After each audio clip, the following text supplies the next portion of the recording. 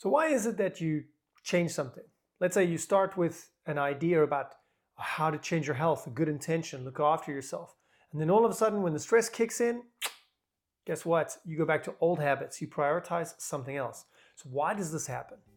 Today on Way of the Leader, we look into the classic model of how to understand the mind that psychology is using, and actually what is a more research-based model that we can use and what results we can get from it. Welcome to Way of the Leader, where we believe that you can't lead from an empty cup. So make sure that your cup overflows first before you lead others. So the original model actually comes up, and I highly recommend this book, Human Givens. Check it out. It is wonderful. So much good stuff in here. So the original model of thinking about your brain is actually called the ABC model, which is that there's an activating agent, a belief, and then after that, an emotional consequence. So the idea is, let's say that you're walking around, you see something outside, it triggers a belief that you have, and therefore you feel an emotional consequence. This sequence of there's something that comes and triggers us, then a belief kicks in, and then emotions after that is what most talk therapy is based on and what cognitive behavioral therapy is also based on. And so one would see, and it stands to reason, that the way that you get through any kind of problems that you're experiencing is to change the belief and to meet it very cognitively, right?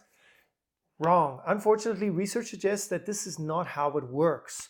And so one of the best research-based models that we've got comes out of that Human Givens book. They explain it in great detail, so please don't rely on my explanation. But it's called the APET model, which is that you have that activating agent in your environment that comes and triggers you.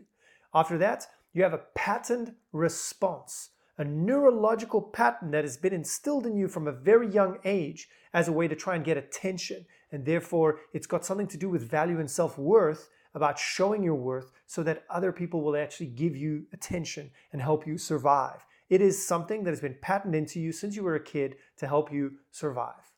A, activating agent. P, pattern. E, emotions that come out of that as well. Whether those emotions are part of the pattern or not, or a consequence of that pattern, the emotions then come out. And then the T, thoughts.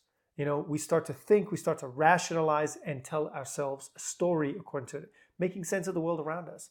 So in this way, the changing your thinking around something doesn't necessarily change the pattern that's down there as well, but rather understanding that pattern is the key. And so what does this look like? So a quick example for you is I have a client who is trying to shift her beliefs around food. And she says, oh, well, every time I try and take care of myself, I do very well for a short period of time and then I stop. Why? Because work just takes over. So what does that tell you about their patterns? Whatever helped you the most to define your worth, your ego, whatever it was, to show you that you were valuable, you will do it under times of stress. And so clearly she learned that not looking after herself, but prioritizing work, look at how hard I'm working, is one of the ways that her mind has started to pattern these things. And it's a very common pattern. We see it a lot in a lot of people. A lot of my clients have very similar patterns of self-care, boo-boo, somehow showing people my value, my worth, yay, yay. So what does this look like if you are a leader of a team and this kicks in? Well, as you can imagine, if you are not looking after yourself first, your team will suffer. So in this particular case, if you are not catching yourself in your patterns, you may have the best intentions for leading your team. But ultimately, when push comes to shove, you will go back to these stress-induced survival patterns, which completely changes the dynamics of what you're trying to go for.